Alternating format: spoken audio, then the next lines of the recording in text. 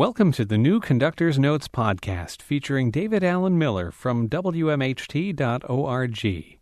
David Alan Miller conducts the Albany Symphony, and he provides commentary on the WMHT Live broadcast. David's commentary is full of fascinating stories about the music, the performances, and more.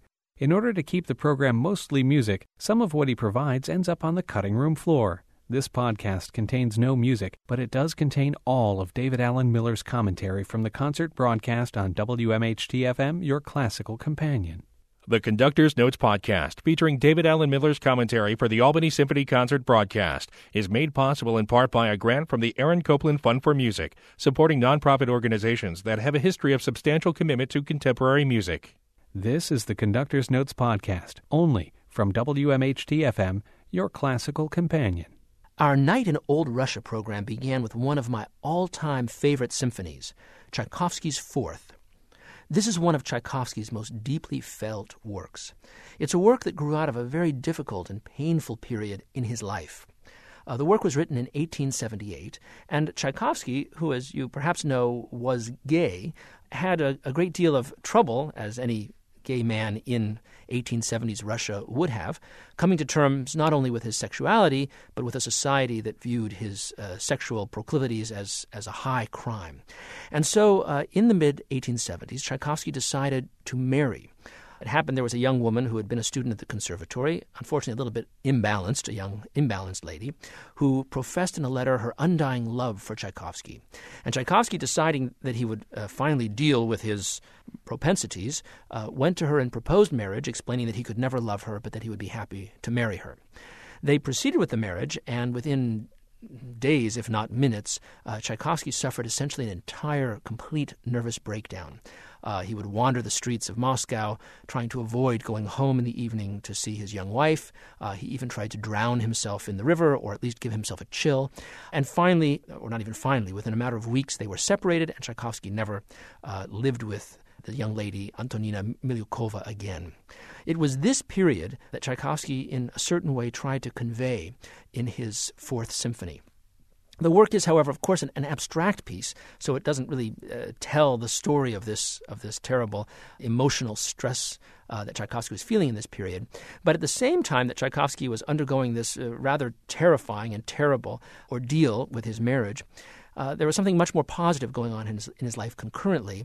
This is that he, at the same time, came into contact with this remarkable lady, Madame von Meck, Madame Nadezhda von Meck, a very wealthy Moscow socialite who was absolutely passionate about Tchaikovsky's music and offered to essentially support him single-handedly as long as he met her one and only condition, which was that they never meet.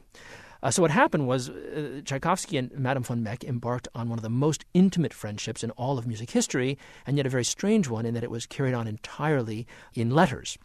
And so the reason we know so much about this symphony and Tchaikovsky's mindset at the time is because he wrote an extremely detailed program of the symphony to Madame von Meck, detailing not only the breakup of his marriage and all the stress that he was under at the time, although not making any references to his homosexuality. He really tells the story of the symphony to Madame von Meck, and the letter is an incredible document. The work begins with this very famous statement of what he calls the fate theme. Da da da dum bum ba da dum bum ba bum ba ba bum ba bum ba ba, and he describes it in his letter very eloquently. This is the sword of Damocles that hangs over our heads, threatening to destroy our happiness. And this fate idea will reappear at various critical points throughout, well, all but one of the movements of the symphony. So it really permeates the texture of the symphony, and in a way, even when we reach some of the happiest moments, this fate theme sort of crashes in to remind us that all is not actually well. The symphony is in 4 movements. The first movement is an extended kind of waltz fantasy, a waltz scherzo with this fate theme crashing in at various points. Very unsettled but beautiful music with a rather contrasting second theme, as symphonies of the period seem to have. But this one he describes, it begins with a clarinet. It's as if the elusiveness of happiness is the region of the second theme. So the first movement is made up of these very contrasting ideas, this nervous waltz, contrasting with the more peaceful happiness theme of the second idea. The second movement, one of the most beautiful movements in all of Tchaikovsky's, begins with a long-sung a song, essentially, sung first by the oboe and then passed along to the cello section. It's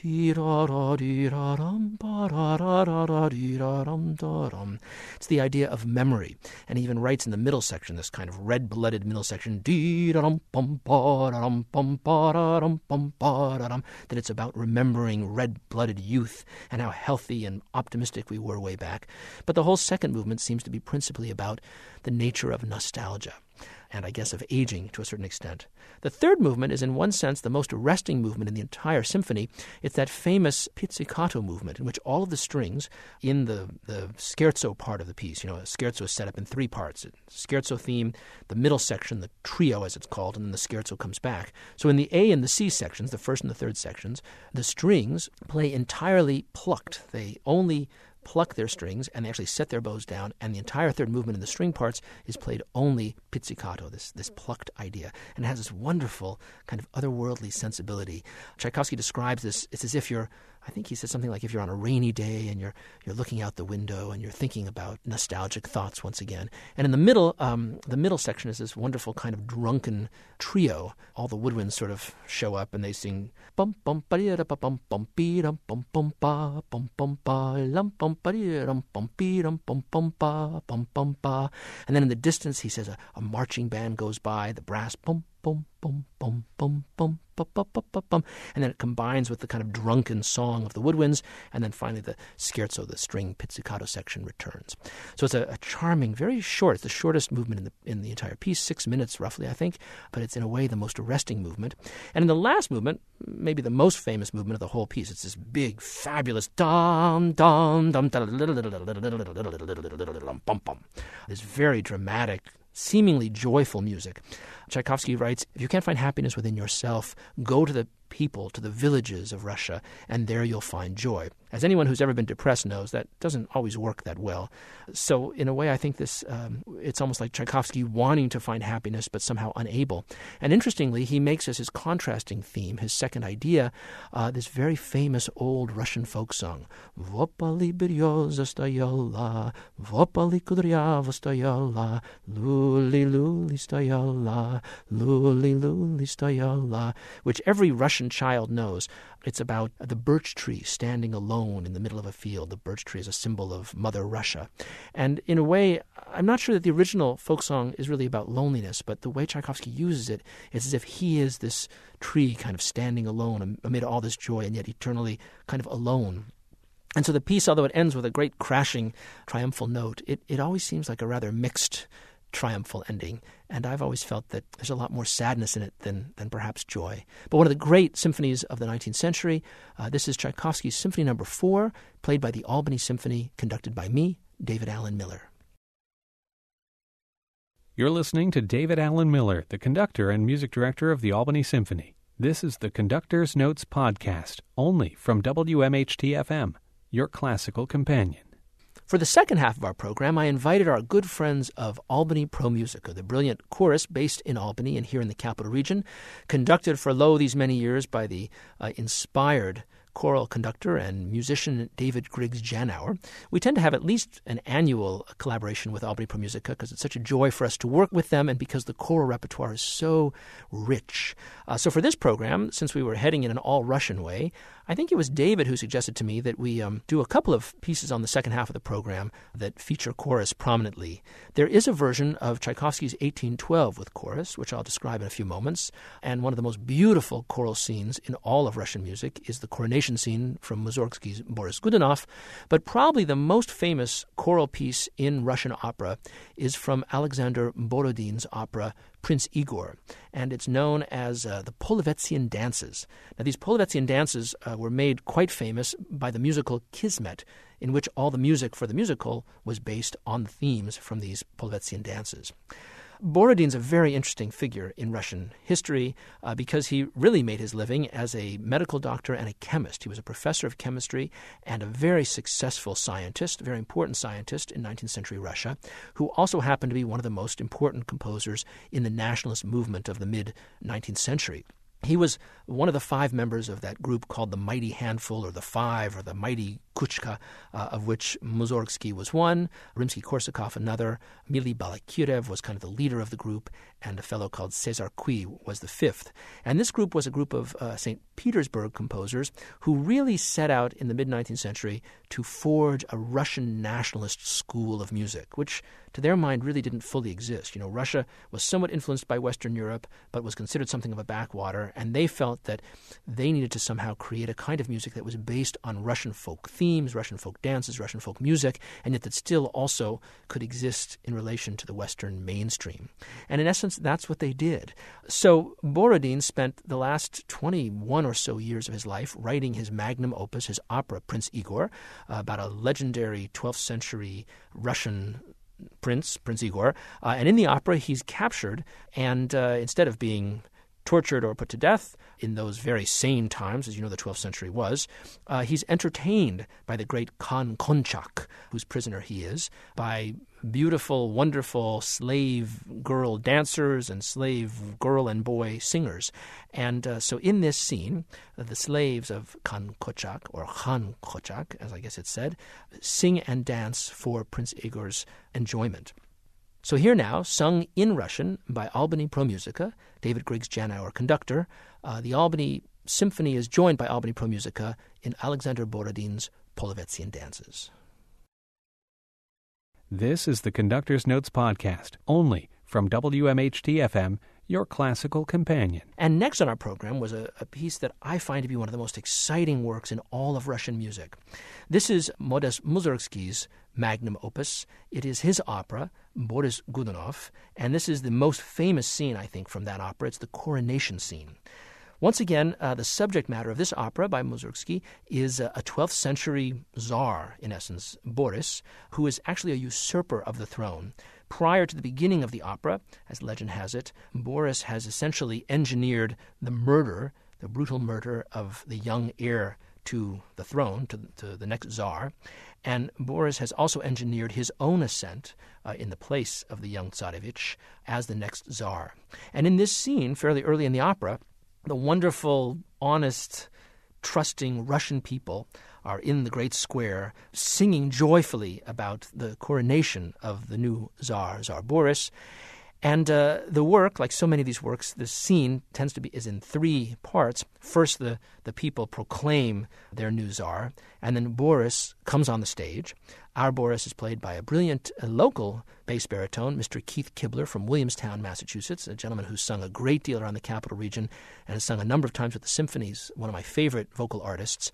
His song, his aria, is really in three parts. First, he sings kind of internally to himself about how his heart is filled with dread because he knows what terrible things he's done and that he really isn't worthy of this. And then in the middle, there's kind of a moment, a pause, where he turns sort of to the public, and he finally must address them. And first he begs God for a blessing upon his tenure, fat chance of that since he's already starting with blood on his hands. And then the third part, he basically sings about the wonder of the Russian people and their goodness, and that he hopes that they will all embrace his reign. And then the great chorus comes back, and they sing once again triumphantly. You'll notice from the very beginning that there are bells everywhere. The idea is to replicate all the bells chiming throughout the city, and I hope we do a good job of that. I should also mention that Mussorgsky was, I think, the most individual and dare I say, original of all the Russian nationalists.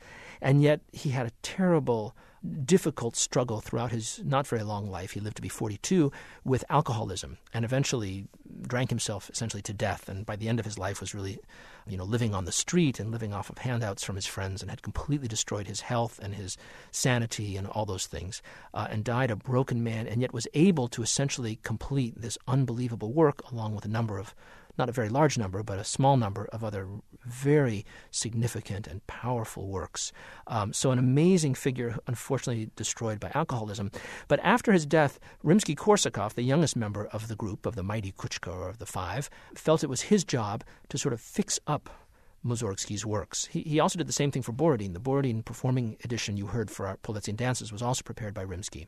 But in the case of Mussorgsky, Rimsky-Korsakov really did massive reconstruction to all of the Mussorgsky works that Rimsky-Korsakov got his hands on, none more so than Boris. And I must say that the standard performing version of Boris Godunov and of the scene has always been, until about 20 years ago, the Rimsky rewrite of the piece, which frankly takes all the kind of edge out of the piece and all the primitivist elements of it and turns it into something much more Western European and kind of symphonic. And fortunately, we were able to get our hands on the original version of the coronation scene before Rimsky had his way with it, and it's that original version that we're performing for you. And I must say that this version, I think, is so far superior to the Rimsky rewrite that I hope it's the way everybody gets to hear this piece from now on. It's brighter and more brilliant and more brash, all the big B words, and I hope you enjoy it. Here now, the coronation scene from Mussorgsky's Boris Godunov. The chorus is Albany Pro Musica. Boris is sung by Keith Kibler, and the Albany Symphony is conducted by me, David Allen Miller. The Conductor's Notes podcast, featuring David Allen Miller's commentary for the Albany Symphony Concert broadcast, is made possible in part by a grant from the Aaron Copland Fund for Music, supporting nonprofit organizations that have a history of substantial commitment to contemporary music. The Conductor's Notes podcast features David Allen Miller from the Albany Symphony. The producer is Rob Brown, technical editor Chris Wink. The Conductor's Notes podcast, only from WMHT-FM, your classical companion. For the final work on our program, since, as you can hear, those last two numbers are pretty hard to top, we thought we'd better pull out all the stops and give our audience and you the ultimate Russian work of all times. This Tchaikovsky's 1812 Overture, arguably the most famous piece of Russian music, however, in a version that is almost never heard. And I'll tell you why. The reason is because when Tchaikovsky wrote this piece for the dedication, or perhaps also the consecration, of a great cathedral honoring the events of 1812 and the Russian triumph ultimately over Napoleon's troops, he did not use a chorus.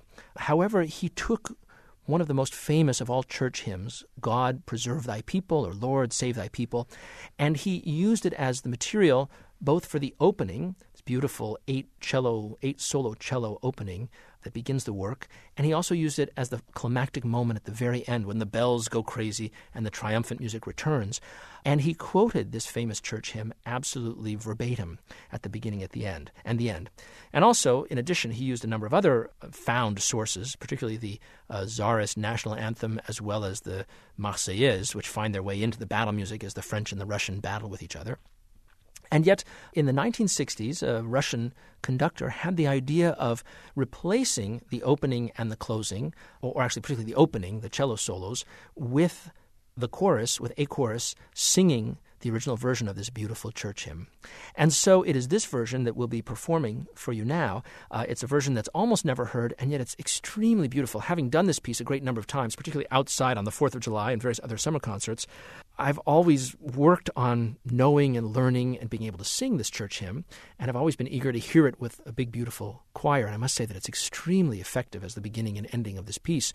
I also have the strange sensation, whenever I do the piece indoors, which is not that frequently, of actually smelling the fireworks. When we hit the second theme, that's when they usually light the fireworks, and I can always smell sort of the beginning of the fire starting. So I have sort of like Pavlova's dancing dog, I have a sense of, I have sort of the fireworks built into my interpretation of the 1812. So anyway, this is the 1812, but in this fascinating new version in which the piece is played complete. However, at the beginning and the end, the chorus joins in for this beautiful hymn, O God, Preserve Thy People. So now, here to close our Night in Old Russia concert, the choristers of Albany Pro Musica, David Griggs Janauer, artistic director, join the Albany Symphony, led by me, David Allen Miller, in Tchaikovsky's 1812 Overture choral version. The Conductor's Notes podcast, only from WMHT-FM, your classical companion.